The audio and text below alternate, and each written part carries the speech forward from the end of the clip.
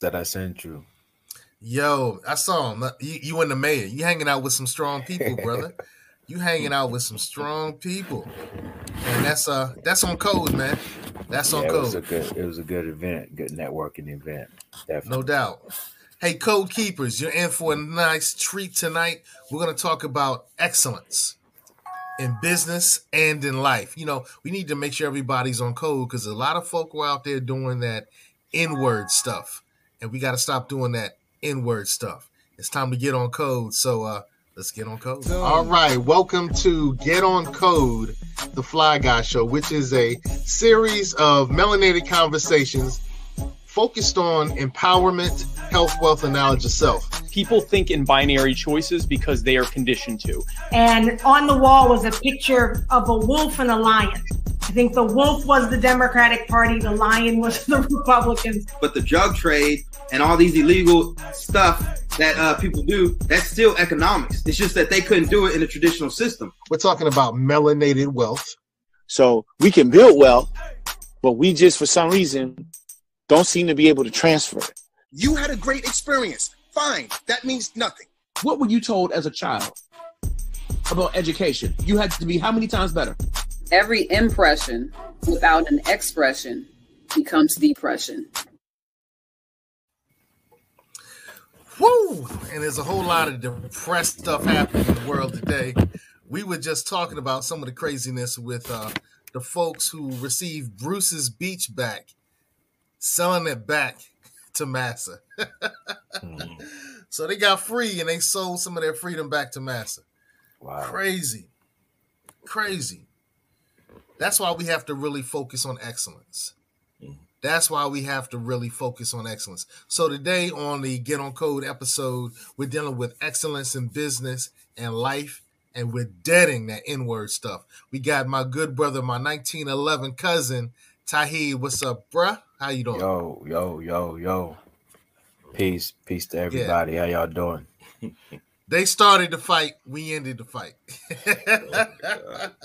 It's the fight for rights, though. It was a fight for the good thing. And on the foundation today, the good brother, the scholar, Minister Zumbi. What's good, bro?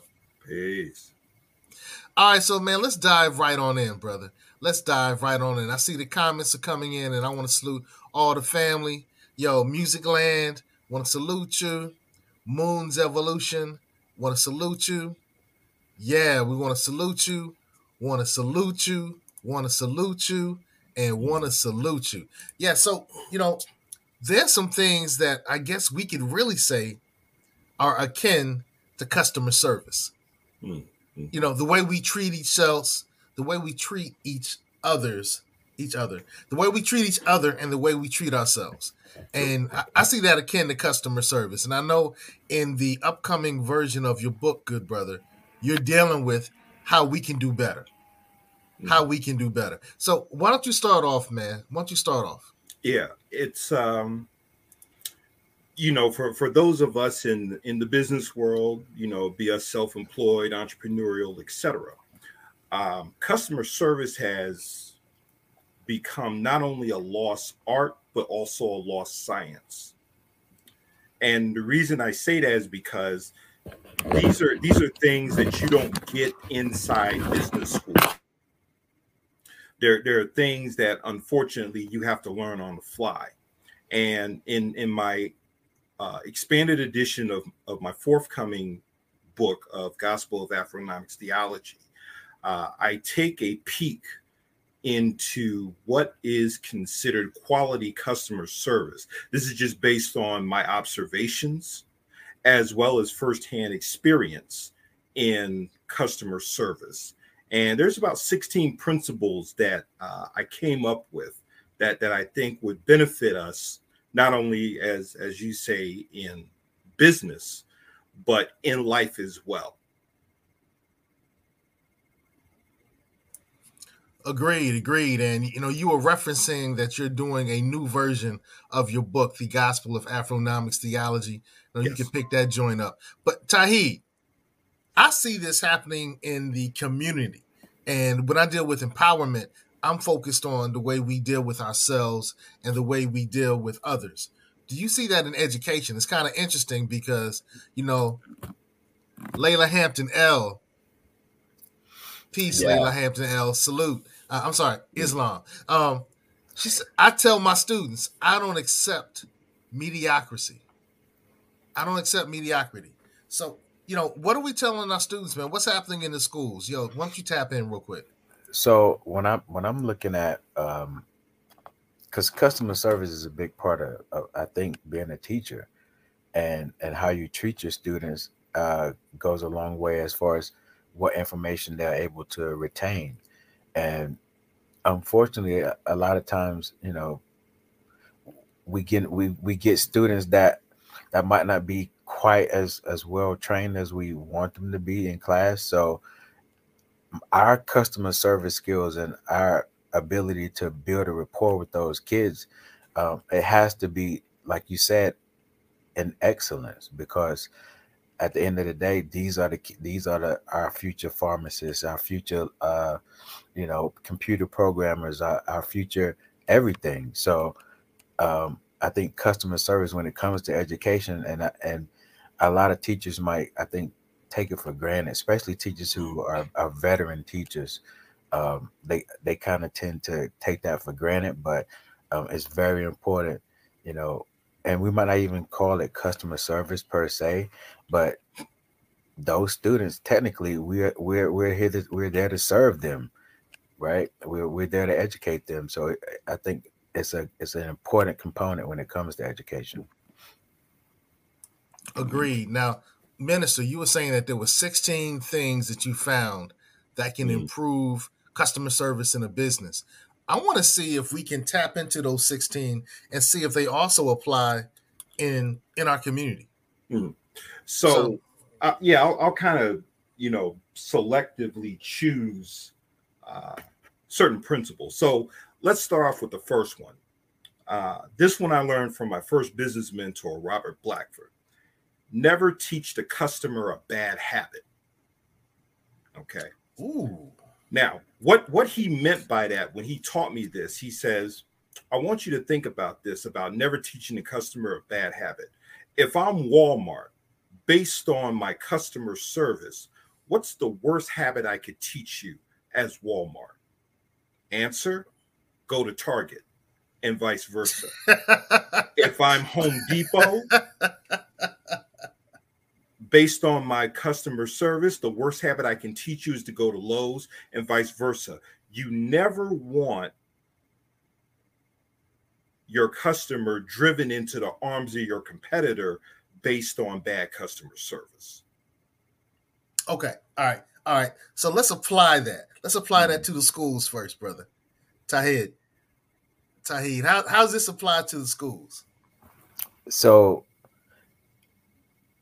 really, when it comes to public schools per se, the parents, they have the option to transfer their kids from school to school sometimes, but most times they're locked in a particular zoning area based on your address.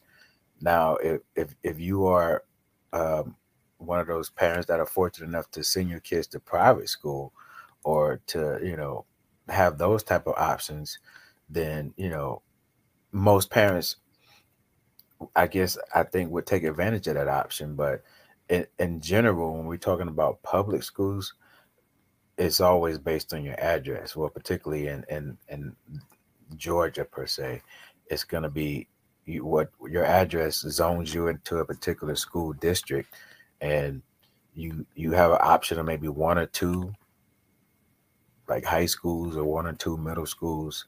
So the options when it comes to that, say I'm not happy with one high school and I want to transfer to another one, it gets to be slim pickings if you don't have the capability or to like maybe pay for private school or homeschooling or something like that. See, I'm looking at it from a totally different standpoint when it comes to, what's happening in the schools, man. Because, the good brother was just shared that the message that Target wants you to keep is this is the place. There's no better place, right? Is that it? Is that it? Yeah. So all right. So let me take it to the schools. Okay. Take it to the schools. The message that you would think would be, this is the place. Our school is great. But we're not necessarily teaching that, because our students' behavior shows different. Because if they thought this was the best place, our students would treat the space, the school, like it's the best space. Right. Well, let's take it one step further. Okay. And I'm going to introduce a student athlete component to it. Okay. Let's take IMG Academy in Florida. Okay. All right. So the reason I'm taking it this way is because when we get into customer service, and this goes into another one of my principles, the customer is looking for a consistently pleasant or pleasantly consistent result.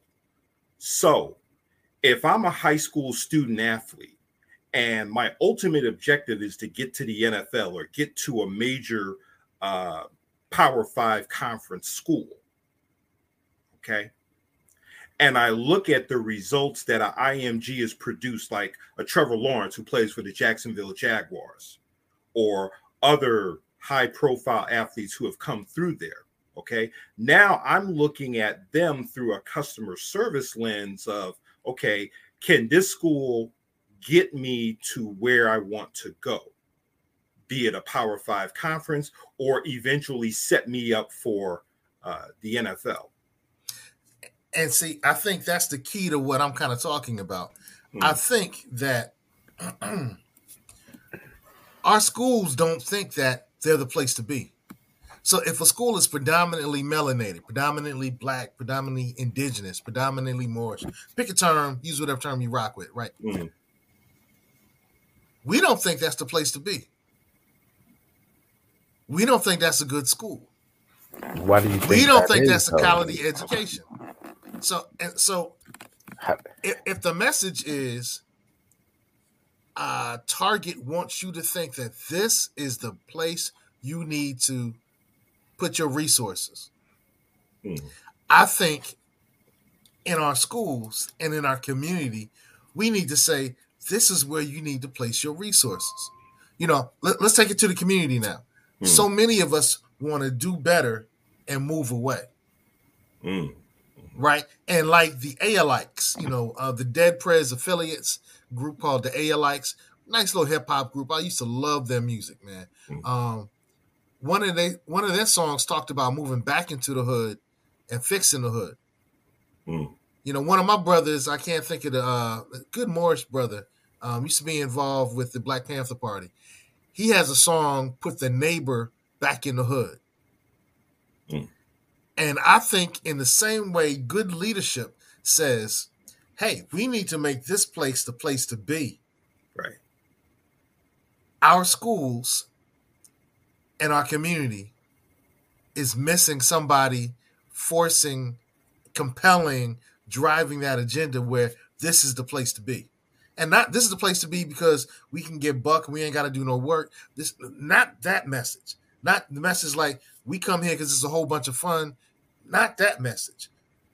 The message the Target is saying is this is the place to be because you get the best quality, you get the best customer service, you get the best products. Our schools and our community used to be the place where we had the best of the best.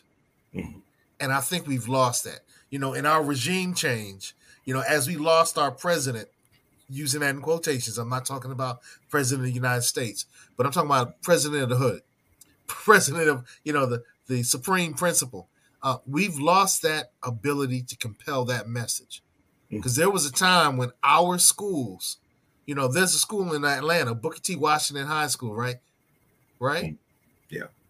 There was a time where Booker T. Washington was the place to be. I don't know if it is now because I don't live in, you know, ATL. Salute all my ATLians out there. But that's what we need to be able to push. And I don't think we're doing the best job that we corporately can in pushing that message. Well, let's take it this way. Okay. Part of good quality customer service is, what are we looking to produce? And I'm going to leave it, on this education thread. Well, let's do this. Both of you are fraternity men. Okay. Now, I'll start with Sekou first. When young men want to come into Omega Psi Phi, okay, they have to know that there's something on the other side of that initiation. In other words, good customer service that is being produced by Omega Psi Phi, the end game is to be a mighty Omega man. Okay, that's the end product. So what type of customer service will these young men receive during that process of becoming a mighty Omega man? Well, I have to say, brother, that our approach is a little different. Our approach is, this ain't for everybody. Okay. Every man is not set up to be an Omega man, right? Okay. Many are called, but chosen a few. Okay. You are chosen. So that's kind of our approach. And though, to those who are listening, even though we might wear, paraphernalia that has Greek letters on it, that doesn't mean that we're representing Greek as in GREECE culture. It's just a lettering style. And when we like, yo, you Greek, we're not saying, are you from Greece? We're saying, are you involved in an organization that use Greek letters? So when we call each other Greek, it's really short for Greek lettered organizations. All right. So, back in the day when I was really heavy in some of the debates with Steve Coakley, I used to go to a lot of Steve Coakley events, and he called me an oath keeper and all the other stuff, man. I had to say, yo, how do you pronounce your name? Okay. How do you spell your name? Oh, you're using Phoenician letters. You're using the letters that have derived from the Phoenicians. Are you Phoenician? Are you representing Phoenician? No, that sounds stupid. And so it's the same stupid argument. Okay, I just went off on a tangent. Sorry, we don't think we from Greece. That's silliness. But Tauheed, what do the Kappas promote? What's the customer service there? And then let's bring it back to the hood, man. Let's bring it back to the communities, because I think that we've done a horrible job promoting the negativity and the degradation that happens in our community over the beautiful things that happen. So I'll go and give you an example of one of the main initiatives that we do when it comes to education and Kappa Alpha Psi, particularly going into the schools with our mentorship program called Kappa League, where we take young men really starting from grades 6 through 12 and, provide mentorship, provide exposure for them and good education and a good environment so they can grow. And the biggest thing is we were talking about customer service and how do we, because in turn, while we're promoting education and mentorship, we're also promoting the fraternity at the same time, because many of these Kappa Leaguers, once they graduate from high school, they go on to college and they pledge Q and pledge Kappa. No, sir. But all right, yeah, we went off track. At the end of the day, when we're talking about customer service and education, though, that becomes very tricky. I don't know if I'm pretty sure you've heard the saying, you get what you pay for, right? And that becomes very, very true when it comes to education. And a lot of times you're not getting a quality education in schools because, again, you walk into a typical public school in Atlanta, Georgia, and immediately you know the morale, and you look at the teachers and the administration and how the students are acting, and it's not somewhere where you walk in and be like, oh, this is the place to be. This is where I want to be. But now when you actually start traveling around, like I've taught in many different places and private school as well. And when you go to somewhere, one of these private schools in Atlanta, like St. Pius, for example, and it's a totally different experience. It's like the difference between going to McDonald's versus Chick-fil-A. The customer service is like night and day. But when you look at the paychecks of those teachers, it's like night and day as well. Oh, I get that. You get what you pay for. Right. But, most of the students that are going to our schools, our public schools, they don't want to be there. Right. And why do you think that is? So I think that our community is doing something wrong when we're not promoting the benefits of a quality education. We'll talk all day about what we didn't learn in school. We'll talk all the day about how schools are messed up. And we've really, for now, about 2 or 3 decades, 30 years, we've been saying that, things are screwy. Mm-hmm.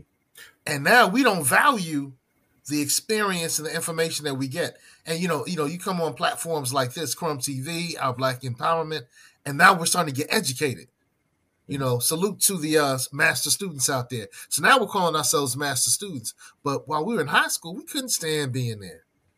And I think it's because our messaging is messaging and promoting that N-word stuff. Well, here's another principle I'm going to throw in there that I think is appropriate for the dialogue.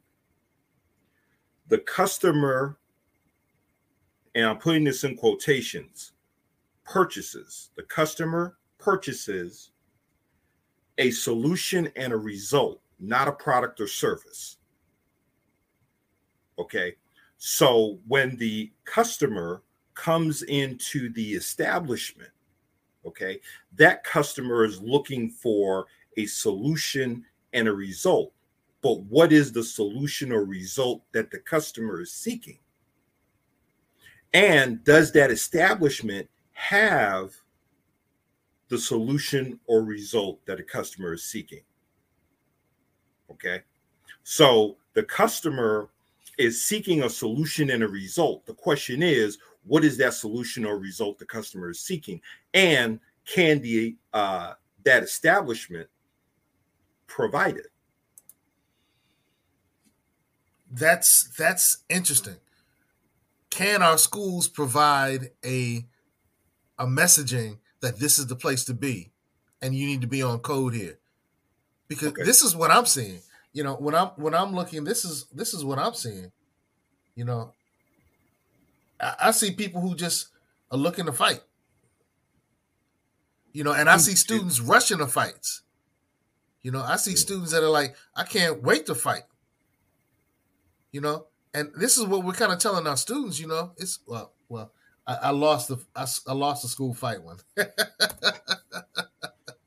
But, these are the challenges that I think we're dealing with. So how do we better promote that, this is not the business.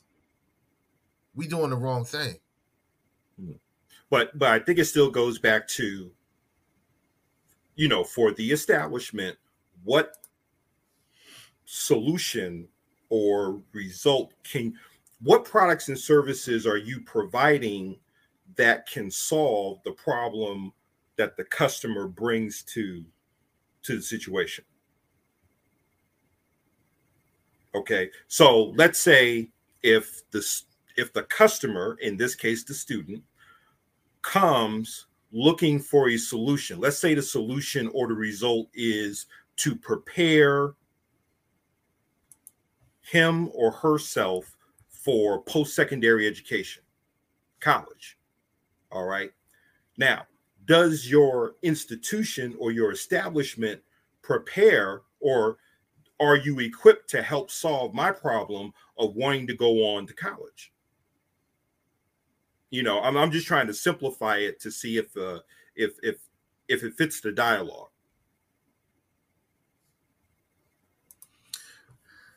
I'm not sure, but I do think that we're really promoting that N-word stuff. And because of that N-word stuff promotion, it's impacting our schools and it's impacting our communities. Oh, so basically you're saying we're promoting savagery. I would say so. Yeah. Okay. I mean, you see it, the videos he was just showing, if they're not trying to rush to film a fight, they're trying to do a TikTok and post it and go viral. Like that's like a big motivation when it comes to, when the kids are at school, and trying to keep the kids in the classroom where you can actually deliver content and deliver it in a way that it actually sticks. It's a big challenge when you're fighting against that supercomputer that they have in their hand. And when it comes to trying to promote, like how the minister was saying, promoting that particular service, and to get them to believe that this is a great place to come every day. I'm not sure that public schools anyway are equipped to do that. Okay. That's an interesting point. That's kind of typing in exactly what the minister just said, that the schools are not equipped. So is the hood equipped? Are our neighborhoods equipped? Well, I kind of go back to this where, the old saying of it takes a village to raise a child. But if the village is sick, then what can a sick village produce? Ooh, that reminds me of the BMF family. They produce sick children. The Black Mafia family. And they come to school. Okay, so now in that Black Mafia family commercial, the lady says they didn't come from a broken home. They came from a broken environment. Okay, so if a village is in need of healing, and it can only produce sickness or maladaptiveness, okay? And it's kind of like something Dr. Amos Wilson talked about. When you have a school system that's ill-equipped to deal with children who are coming from, and this is one of the reasons why we say giving every child the quote-unquote same education doesn't work, is because each child is coming from a different reality with different needs. Okay, so you can't have a cookie cutter approach to serving the customer, if you will, because each customer has a different need. If that makes sense. That does. So let's bring that back to the hood. If we have to do a different approach, that reminds me of what Dr. King said. Dr. King said something specific happened to the Negro. Therefore, something specific should happen for the Negro. So something specific happened to our people. Right. So what do we need to do specifically to make sure that this stuff is deaded? Because this is the N-word stuff that's holding us back. This is the N-word stuff that's preventing our students from having the opportunities that life presents. Right. Well, I think there are some examples of what we want to address, and there's three that come to mind. Number one, the Marcus Garvey School in LA under the leadership of the late Dr. Onyem Palmer. There's a charter school in Detroit, co-founded by Jalen Rose, and then the charter school that was co-founded and developed by LeBron James, which deals with the realities of the children, and their challenges, and they take steps towards meeting those challenges. I think there's even one, there's a high school in South Carolina where the principal actually would work a graveyard shift at Walmart to help donate funds toward the high school to help give supplies. So there are examples out there of, doing things to help meet the needs of the customer, if you will. Okay, so it's not like we're looking at something theoretically. There are examples, there are precedents that are sent there. And then we can even take it back to Marva Collins and the Marva Collins Institute in Chicago. Why is this not happening as heavily? And I'll tell you why. And this is something Dr. Amos Wilson says. He says, okay, the dysfunctionality and the pathological behavior of African people is a political and economic necessity. In other words, it's become a cottage industry, if you will. Okay, so there's no money in producing productive, quality African people going through these school systems.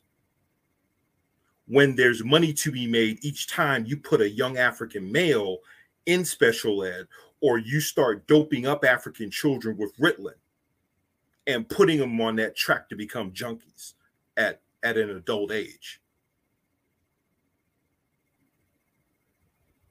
Okay. You're muted. Are you going Dr. Umar on us? I mean, it's not even Dr. Umar. I mean, it's been documented as to the things that have been happening to our young people in these school systems. Okay. So I know as educators, you've got an uphill climb, because now, and I think there was a line that Sidney Poitier said in a piece of The Action, not him, but the school teacher, where basically you're given a $30,000 salary to clean up the mess that the school system dumped millions in to create.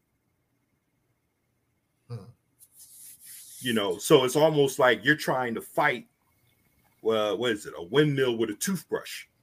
And I think that's very indicative of what you face every day as a school teacher in the public school system, trying to, you're fighting this system that is set up, and you can look around and see that is definitely not set up to produce. And I've said this before on previous shows that we've had. It's not set up to create critical thinkers, or it's not set up to produce people that will produce things. It's set up to create more and more consumers, and at the end of the day, teachers aren't being paid, and definitely the pay doesn't motivate you to. A lot of them don't even try. That's true. Right. But this is not just happening in our schools. This is also, this N-word stuff is also happening in our neighborhoods. How do we clean that up? And I know the question is theoretical because we haven't cleaned it up in the schools yet. Right. And we said earlier, we may not necessarily have the capability or capacity, but I would disagree, because I think we really have the ability and the capacity to change this. I just don't think we're doing the job we need to. And I think as adults, we have to look ourselves in the mirror and ask ourselves, are we as adults rewarding this type of savagery that we're witnessing? Okay.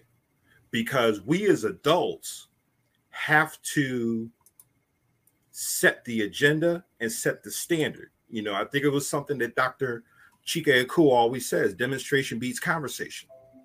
So if we're preaching to conduct ourselves in a civilized manner, but we're practicing savagery, and the youth see us in our hypocrisy and in our contradiction, then this is the result that we get. So we as adults have to look at ourselves and say, okay, are we demonstrating the type of upright, civilized, moral, and righteous behavior that we want the youth to exemplify? Before we start, Peter Tosh said it himself. He says, look, you can't blame the youth of today. And part of the reason you can is because of what we as adults have done and not done in our daily walk. Okay. So part of that savagery we have to own, because these children are the products of our loins. True that. All right. So what's the next? I kind of want to get away from this N-word stuff that I'm saying. This is savagery. Let's just call it savagery. Yeah. Savagery. So what's the next? You mentioned it was 16 things that people had to really deal with for better customer service, which what I'm describing is how we treat ourselves and how we treat others. Yeah, and one of the things, and let me go back up here because, you know, I kind of started at the top, and like I said, I wanted to choose certain ones that are apropos to the dialogue. So I always say never teach the customer a bad habit. The customer is purchasing a solution and a result, not a product or service. You must also do this. Treat every customer as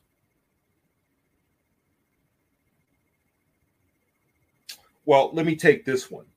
Rent space in the customer's mind. And what I mean by that is this. You talk about institutions being the place to be. Okay. One of the ways that you can rent space in the customer's mind, and I'm not only talking about the student, but also the parent. Okay. Because you also have to sell the parent on your institution or your school being the place to be. One of the ways you do that is to sell the features and the benefits of the institution. Okay, so let's say myself as a father, if I want my son or my daughter and I'm shopping for a school, what features and benefits can you sell me to convince my children that your institution is the place to be for them to attend? All right, so let's take that to the schools, and then we'll take it to the hood. Okay, so let's say for the schools. Okay, yes, my son is an outstanding athlete, but he's also, B+ average, where he's producing in the classroom. Plus, he's involved in community activities. You know, he works in the city mission. He works in the soup kitchens. Volunteering. Okay, so what can you sell me as a father in terms of your features and benefits that would enhance my son's overall development, not just only as a student and as an athlete, but as a human being? So this is, I guess, the assumption that when you're saying you're shopping for schools, that you're shopping looking for schools that cost money. Are we talking about public schools, or it can be a public, it can be a private, it can be charter? Okay, I'm saying the features and the benefits that your school would offer my son or my daughter or even my nephew or niece. So I can give you kind of how we sell our school. The school that I currently teach at, it's a charter school, and we focus on STEM education, right? Science, technology, engineering, mathematics. That's the focus of the school. They call it a STEM school, and it attracts those type of students because, for one, your GPA has to be at a certain level before you even get to the school, and if your GPA drops below, based on whatever track, it could be a 3.0 or 2.5. If your GPA drops below that, then you have to go back to your home school.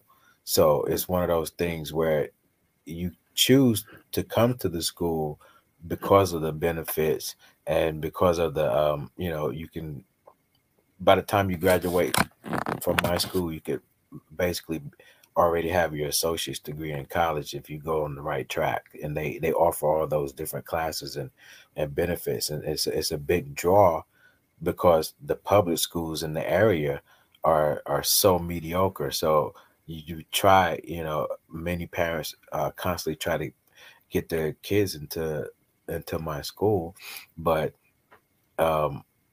it only can hold so many people. So trying to get those surrounding regular public schools to raise their quality, or to raise their level of excellence, is always the big challenge, because we constantly get overwhelmed every school year where everybody trying to come to this particular school, and we don't have other schools around that offer those same like STEM programs or IB programs to, you know, where they can start college in 10th or 11th grade.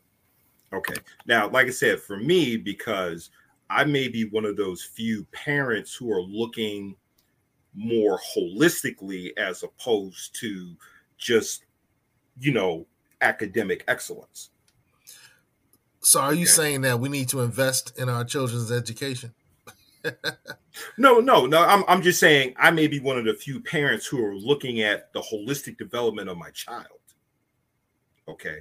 Where I'm looking at an institution not only in the, you know, developing in the classroom, but outside the classroom as well. That's why I mentioned, you know, hypothetically, my son is also involved in community service as well as academics. That's my point. I think the issue, and you know, this is kind of interesting because I use this all the time. Invest. Mm-hmm. When you invest in something, you sow your resources into it, and in many cases, it becomes better, right? Right. You know, unless it has a bad leader. But I don't think we're doing his job. We're doing the job of investing in our schools. We're not doing a great job of investing in our community. We're not doing the best job in investing in our youth. And I think the solution to this is pushing investing. Okay. And I'm not just talking about money. Right. But I think the solution to this situation is investing. And you talked about how there are some businesses with really bad customer service. Mm-hmm. And you mentioned that the reason that these businesses have poor customer service is the leaders of these businesses don't invest in customer service training for their employees. Right. Because one of the principles I talk about in here is this. If I'm in an ownership or a management position, how I train my staff will lead into how the staff treats the customer. So if I treat the staff well, then that treatment from the staff will spill over into the customer. And a prime example is what Dr. Onion Palmer did at the Marcus Garvey School in LA. He trained the teachers, and then the teachers wound up investing in the students. That's one of the things that he found, because many of those teachers were never certified by the state of California. But because of the love that they have for the students and their personal investment in their well-being, allowed the children to excel. All right. Well, let's bring a real world example. How do we invest to prevent this type of? Ooh, that was a good punch. How do we invest in our children so we can prevent this savagery, this N-word stuff from happening? Mm-hmm. Now, since you picked up, since you're pointing out females, okay, and I forgot where I read the statistic, but it was a long time ago, where investing in after-school programs for young females, okay, when you have them involved in after-school programs, especially between the hours of 3:30 to 7:30, you can drastically minimize the risk of teenage pregnancy or any other type of at-risk behavior for young females. That's why you have groups like Girls Inc. Giving them something constructive to pour their energies into after school. I'm just, bringing that up as an example. And you said that investing, not just in terms of financial resources, but as adults, even though we may not have children, those of us who don't have children, can we invest our time in these young people? We always talk about the, mentoring programs, but other programs. Like one of the things I wanted to do is to volunteer and be on the coaching staff. But because of all these restrictions that they've made, where as older brothers, we don't have access to our young brothers who are going through that whole gladiator experience as athletes. All right. Well, okay. You know, I'm like I said, go ahead. I wonder if we're grasping at straws. We got some junk happening in our schools and in our community. Mm-hmm. If I take your approach, where we need to make sure that the leaders do a better job of training, mm-hmm. that would be making sure our parents do a better job of parenting, making sure our teachers do a better job of teaching, mm-hmm. making sure our administrators do a better job of administrating. Mm-hmm. How can we affect that right now? Because we've had 2 to 3 generations where, you know, savagery has become the norm. Mm-hmm. And that's what we talk about in our songs.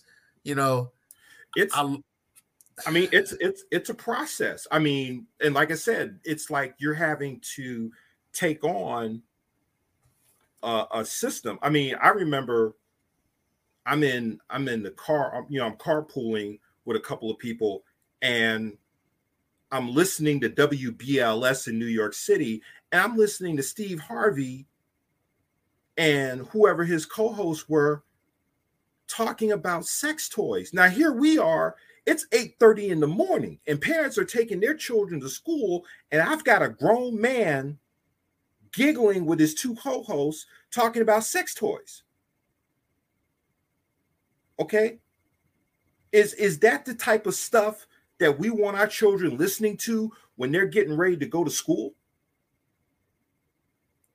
And like I said, these are the type of battles, and that's why I said, you know, there really is no quick fix for this. It's a process.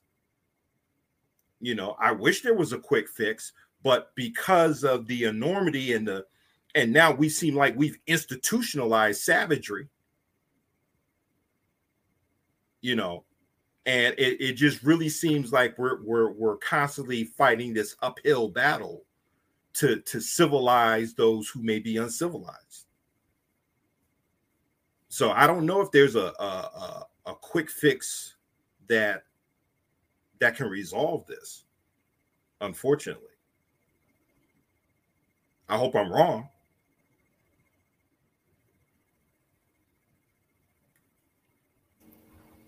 Yeah, you're muted. Yeah.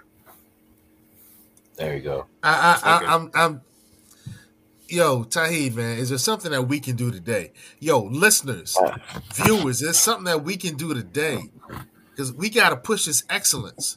You know, we really have to do a better job of pushing excellence. You know, I would start with banning cell phones in public school.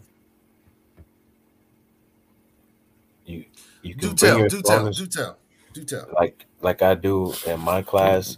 Like I have one of those like little cubby things, like where you would put the calculators, but instead of putting the calculators, when they come in, they put their phone in those compartments, and that does wonders for my class and being able to differentiate instruction, being able to actually teach and not have to compete so much with their phones and their FaceTiming people and Snapchat and TikTok and all the other platforms.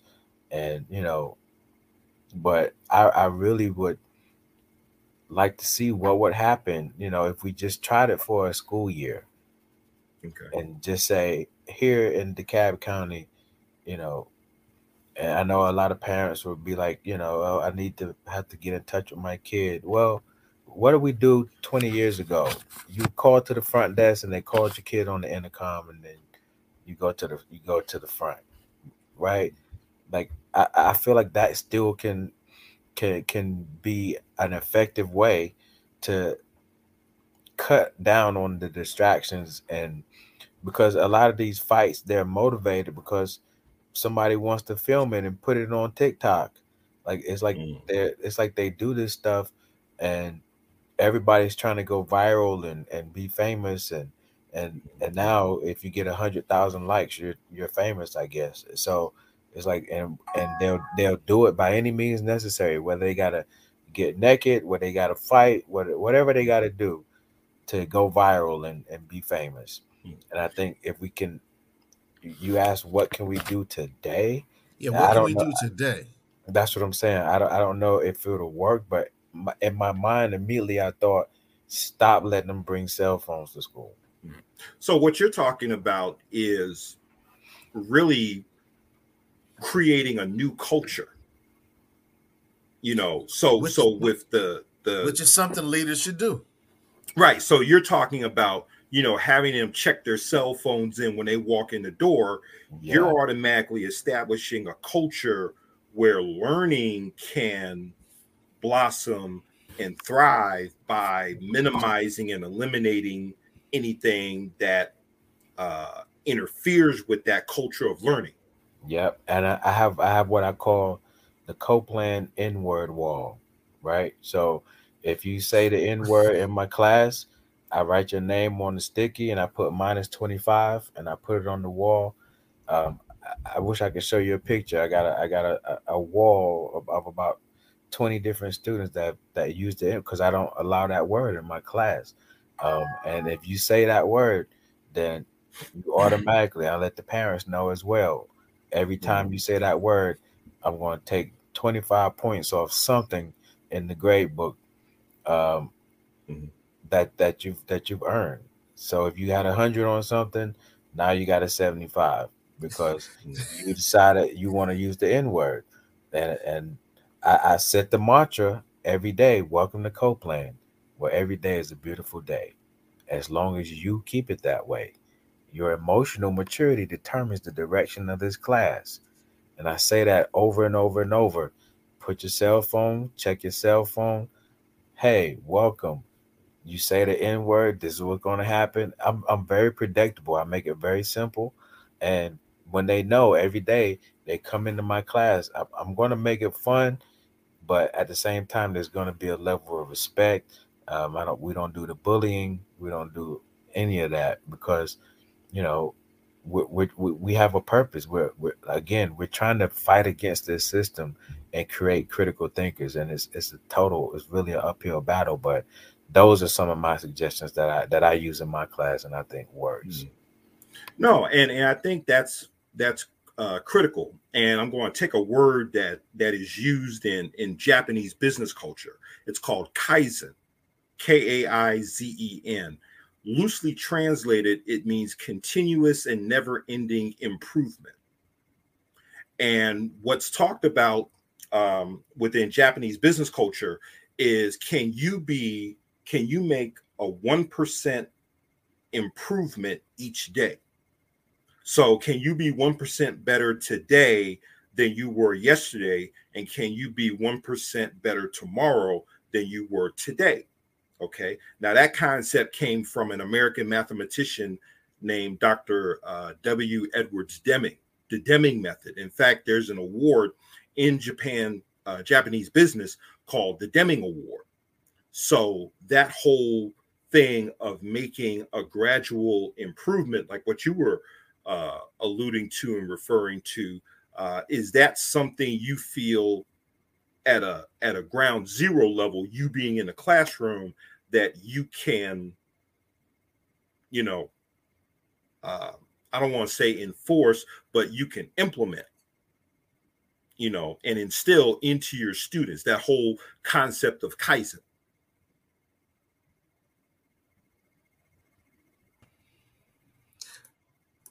I like the Kaizen approach, continual improvement. When I worked for the Workforce Council, in every area of the United States of America, there's something called a American Job Center. And the American Job Center, it might be called something different in every area, but the American Job Center is federally funded operations that help people to get jobs or get better jobs. And my job was to help the continuous improvement of the American Job Center in my area. And so I found ways where if you walk in and you speak German, within 1 hour, we can help you get a job or a better job. If you walk in and you're blind, workforce development. Yeah. If you walk in and you're blind, you're unable to see, within an hour, we can serve you and provide you with the same services that I could provide to somebody who's not blind. If you walk in and you speak Tagalog, within an hour, we should be able to serve you. And so those are some of the continuous improvement things that we had to work with. And Marty says they're sick these days. Some of us get a kick out of seeing ourselves suffer. Self-hatred is real. It all starts with self-love. I agree with you, Marty, because when we talk about customer service, it's the way we treat ourselves and the way we treat others. And I like the Kaizen approach, because if we're able to get our students, if we're able to get our neighbors to walk outside and say, hey, how can I be a better student? How can I be a better neighbor, a better citizen? How can I be better for my hood today than I was yesterday and be better tomorrow than I was today? If we can start having these conversations, man, we can start changing things. And there's another thing that's done, particularly within the Japanese educational system, where I think it's the first, before we even start teaching you skills, reading, writing, arithmetic, they take that, what would be the equivalent of from kindergarten to maybe about 3rd or 4th grade. They actually teach you manners and good human conduct, because they feel if we establish being a good human being first as the foundation, now we can begin to teach those skills of reading, writing, arithmetic, and so forth. Because I think a lot of times we're so focused on teaching what they used to call the 3 R's until we forget that it has to be on a foundation of good human conduct. Now, I think the late Bob Proctor says any kind of personal development program or educational program, if it lacks a spiritual component, then it's incomplete and insufficient.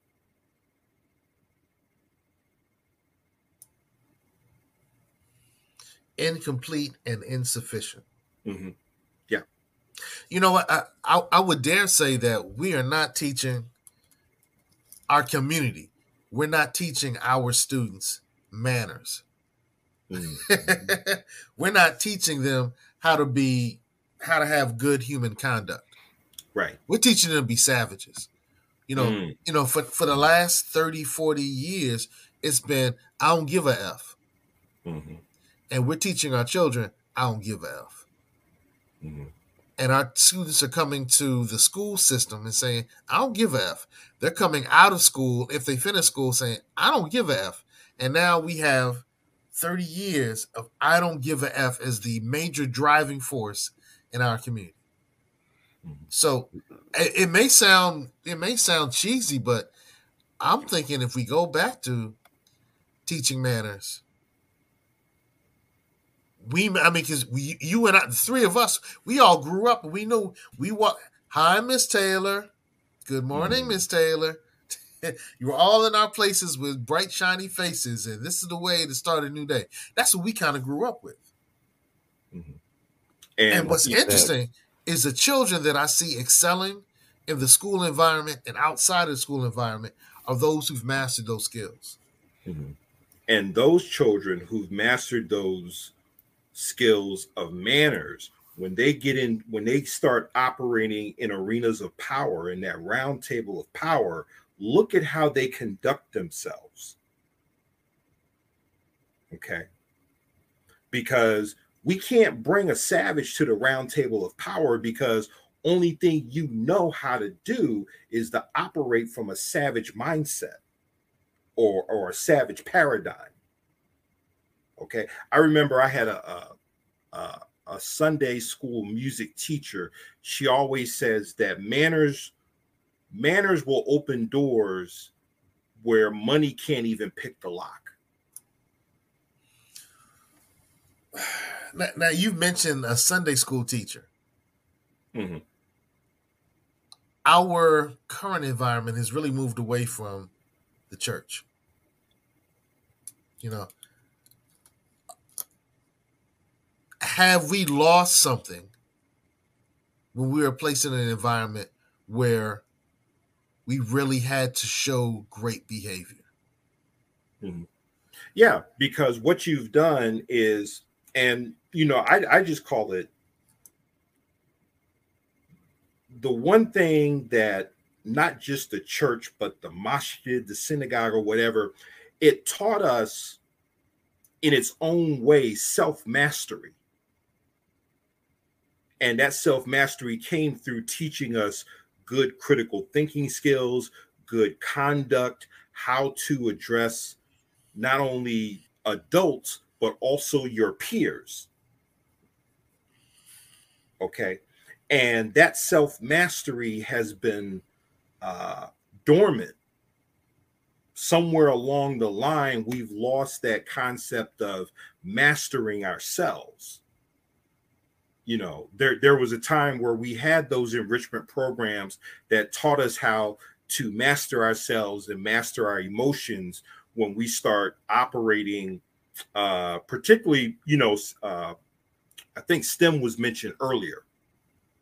Okay, where you need a level of self-mastery in order to be able to operate in areas of science and technology, engineering, things that require logic, where you couldn't just lash out. You had to really think through that whole process of how do I get from, you know, the beginning to the end here. It seems like we want to skip through the process, which I think you're beginning to see what that, how that has manifested itself, where we don't want to go through a process anymore. Yeah, I would say that in this information age, this enlightenment age, when we find all the problems in the church, in the synagogue, in the masjid, in the house, you know, the house of worship, where we've actually lost some things. You know, because, you know, there was a time when you had to sit in church and you had to be quiet. Our children can't sit in schools and be quiet, and they're not going to church. And so, and I'm not saying people should go to church or shouldn't go to church. I'm not pushing that. I'm simply saying to be in an environment where you had an expectation of a certain level of behavior and the entirety of the environment enforced that expectation. There was a code in church. And even though we've moved away from the churches, and the church has really moved away from us as well, it's a totally different conversation. Having a situation or environment where your children had to be on code. The code was either deliberate, it was spoken, it was unspoken, but you knew how to act. Since our children don't necessarily have that experience anymore, I don't think that in school and in the community, they're behaving well, because they rarely are in situations where they have to be good, well behaved, and it's enforced. Does that make sense? What do you think? What do you think, Taib?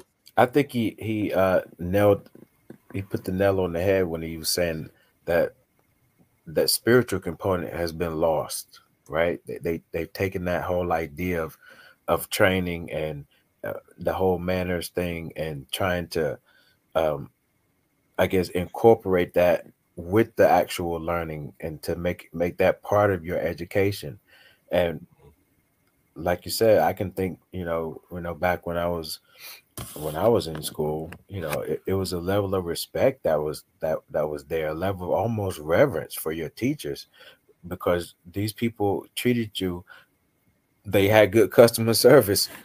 And when you talk about taking that spiritual component out of education, and you don't pray in school anymore. You don't do any of that anymore, right?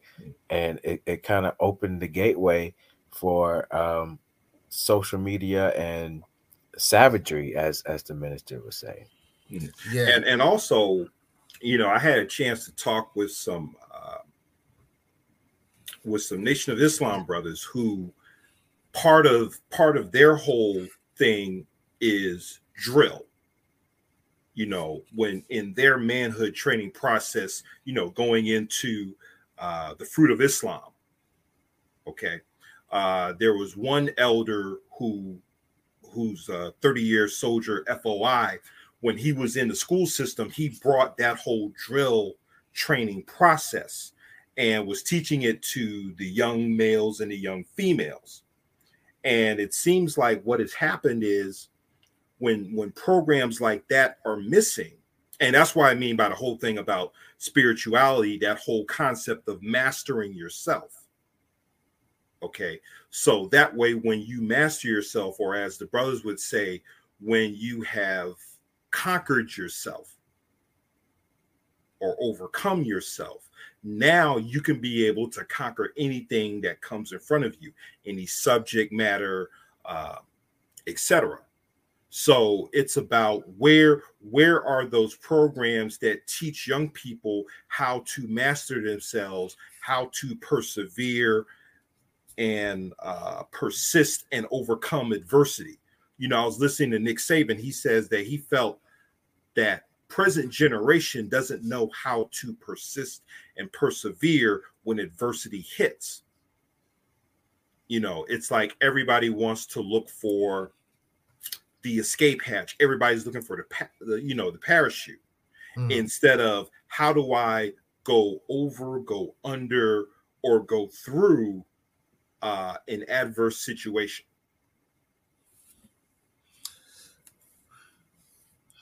Well, tonight's discussion was to kind of discuss customer service and how it impacts us in business, how it impacts us in our communities, how it impacts us in our homes and our schools. We had with us the good brother Tauheed. We had the good brother Minister Zumbi Shawala. Any last words, brethren? I know we're not going to solve everything tonight, but I do think we came up with some great strategies. We talked about manners. So if you're in a situation where you have influence over some children, we got to push the manners thing. I know it sounds corny, right? We had just a commenter who said we don't need to go to church. And I'm not pushing that.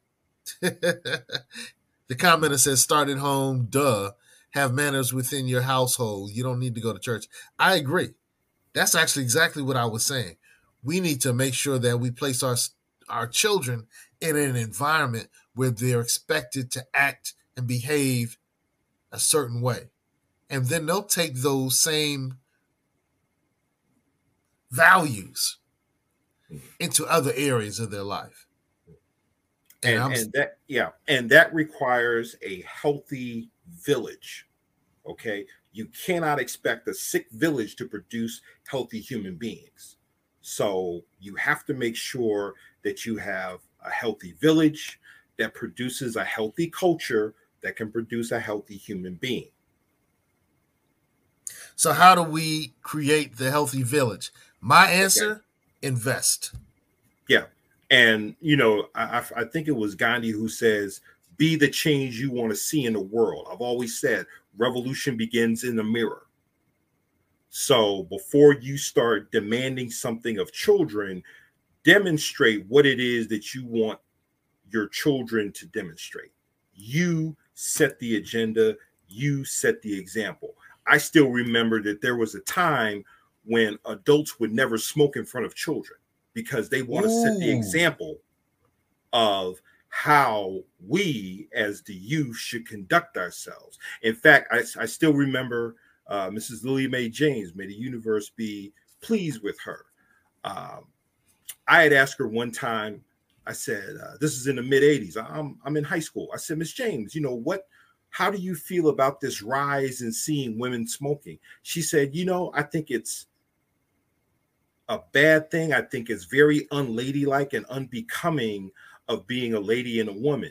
And she asked me and my friend Eugene, she says, now when you young men become men, promise me that you will never date a woman who smokes. And to this day, I kept that promise to her, that I never dated a woman who smoked, all because of what she had asked me and Eugene.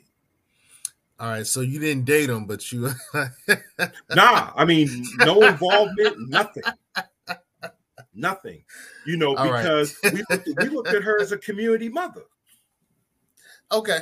You know, but because of her influence and because we respected her so much, you know, when she asked that of us, you know, and that just that impact on my life today, you know, do we even have that type of impact on our young people? Even though she's no longer in the physical with us, that still resonates with me today. Brother Tauheed, man, any last words? I just would like to echo the sentiments of being a good example. I think that when the kids see a good example of what a man or what a woman should be, and they want to emulate, because if they get a lot of bad examples, then, you know, we see the product of that. These kids aren't just coming up with this stuff on their own. They're basically mimicking what they see. And it starts with the examples that we set. And if we can, you know, be cool and at the same time be strict, I think, you know, being able to relate to them, but teach them something at the same time, that's the trick. And I love the idea about being 1% better every day. I'm going to start using that. That's something I definitely going to implement. Minister Zumbi, our resident scholar and advisor, any last words, bro? Be the change you want to see in the world. Okay. Everything begins in the mirror. And as our elder teacher, Dr. Chike Aku, always says, demonstration beats conversation every time. All right. And hey, my words are simple. Invest. Invest in those around you, invest in yourself, invest in your future, invest in the community. So that means we got to do something in the community. You know what I'm saying? Yeah. Invest in the schools. That means you have to do something in the schools. You don't have to be a teacher. You don't have to be a janitor. You don't have to be a principal or a counselor. Mm-hmm. We can invest in our schools in measurable ways.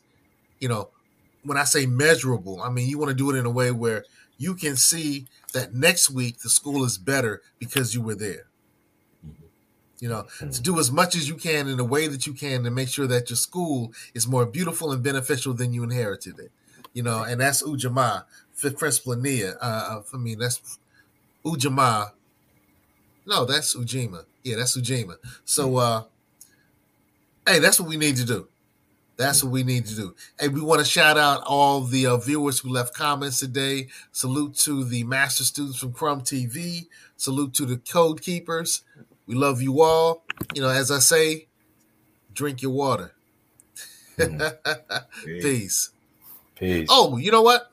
I want to say happy daddy's life to all the pops out there. So if you're a father, enjoy your father's life, man. Enjoy your life as a father. You know, happy father's life. You know, somebody told me happy father's life one day. And I was like, wow. Peace to you, Marty. Peace.